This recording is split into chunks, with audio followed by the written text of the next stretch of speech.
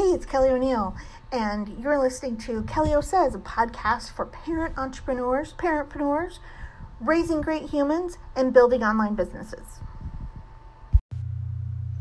Hey, it's Kelly O'Neill. This is a first for me, recording this podcast while also recording video and sharing my screen live to my group. So this is something new for me. Quite interesting.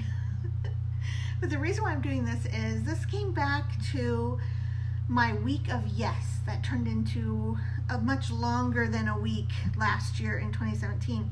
I was doing this little personal project that was sort of a do it scared. I even had the hashtag do it scared.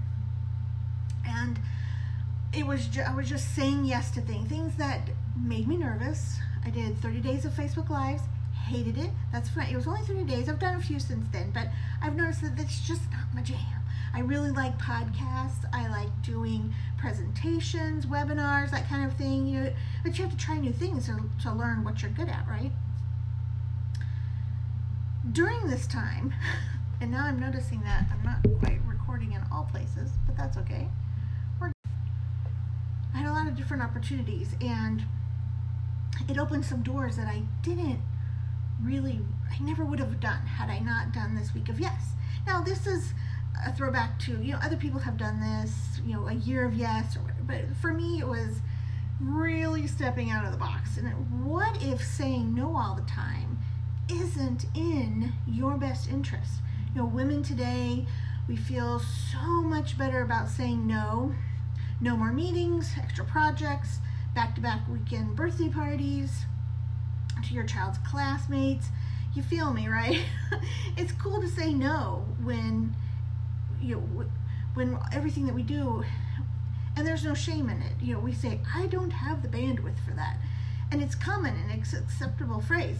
But for those of us that are a little shy, kind of like me, I don't really like going in front of the camera. It's sort of a go-to phrase that gets us out of an uncomfortable social obligation. But being comfortable saying no has freed up loads of time. It can lift some of the daily stress and cut down on some of the constant running around.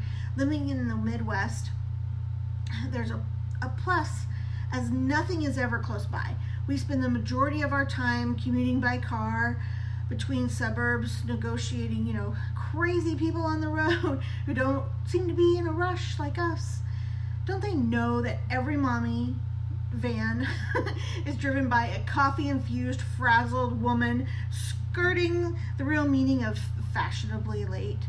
Flashing red light on the top of my car to signal other drivers that I'm in a hurry would be, isn't too far-fetched. Be very helpful. But saying no all the time has also alienated us from doing the things that can actually be of benefit to us, both personally and professionally.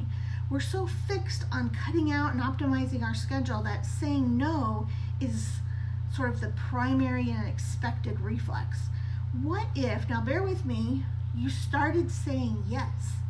Yes to networking events, or yes to coffee or lunch with a friend, yes to taking that call to help out that colleague, or yes to connecting two of your colleagues, yes to the white space on your calendar. I know. But hold the phone. You're probably saying, hold on, Kelly. We just arrived at the point where it's socially acceptable and empowering to say no. Now you want us to retreat and go back to overscheduled, overworked, and underappreciated.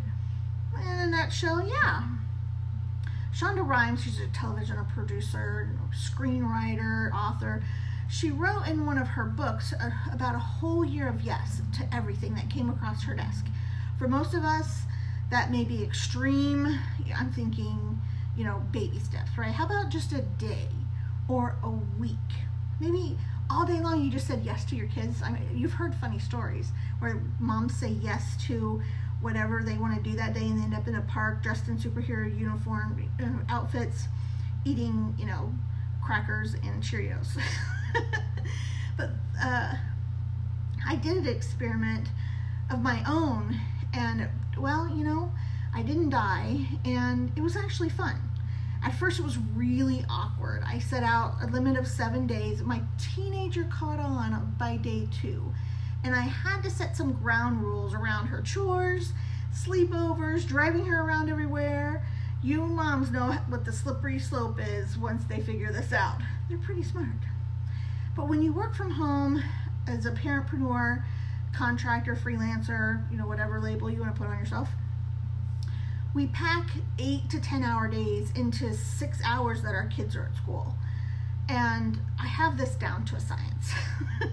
There's a saying among us, those of us who work from home, that if we have to put pants on, or in this case, a dress, pantyhose, and Spanx, it is serious business.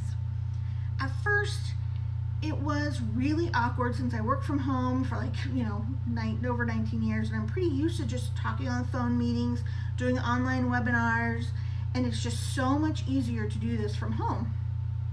And sometimes I'll be, my hair will be done, I'll have a nice blouse on and some crazy stretchy pants. It happens a lot. My kids will come in and be like, oh my God, what are you wearing?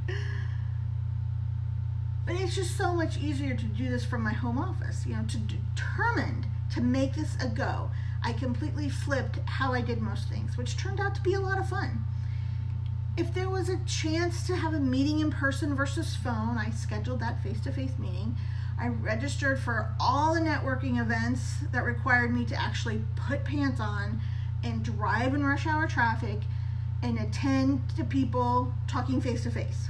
Now, some of you, especially, funnel hackers or lead gen people, it's not always face-to-face meetings or networking events. It's not always the best return on your time, but that wasn't the point of my week of yes. It was to get out of my comfort zone and go talk to people face-to-face, eyeballs to eyeballs. Very strange.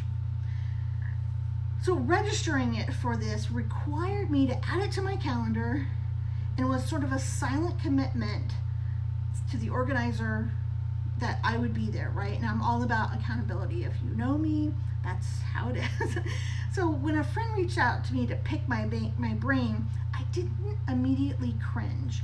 I scheduled the coffee, I went for it, and it was so fun.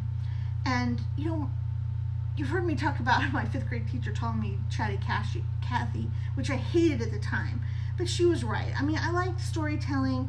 It's true. And I took this opportunity to meet my friend for coffee to be of service.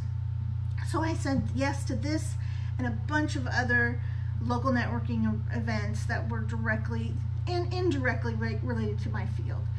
And it was really a lot of fun. What brought this up today was someone from last year who I went to his networking event completely out of my industry reached out today about his next yearly event. So that's kind of fun. But getting out of the office gave me an extra spark of inspiration, and I highly encourage it. I did it scared, and I didn't die.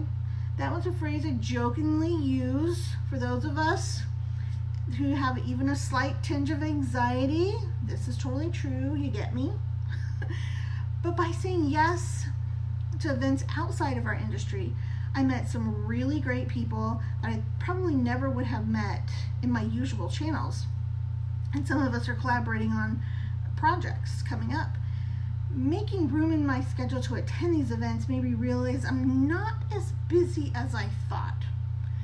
It's really not so much about the contacts as I can make to further my business. It's more about meeting people that I can connect and connect other great people. So a couple takeaways: instead of saying no all the time, think about what you might be saying yes to. Take a chance on yourself and make a bold move. And hey, if you need a wingman or, well, a wingwoman, you know who to call.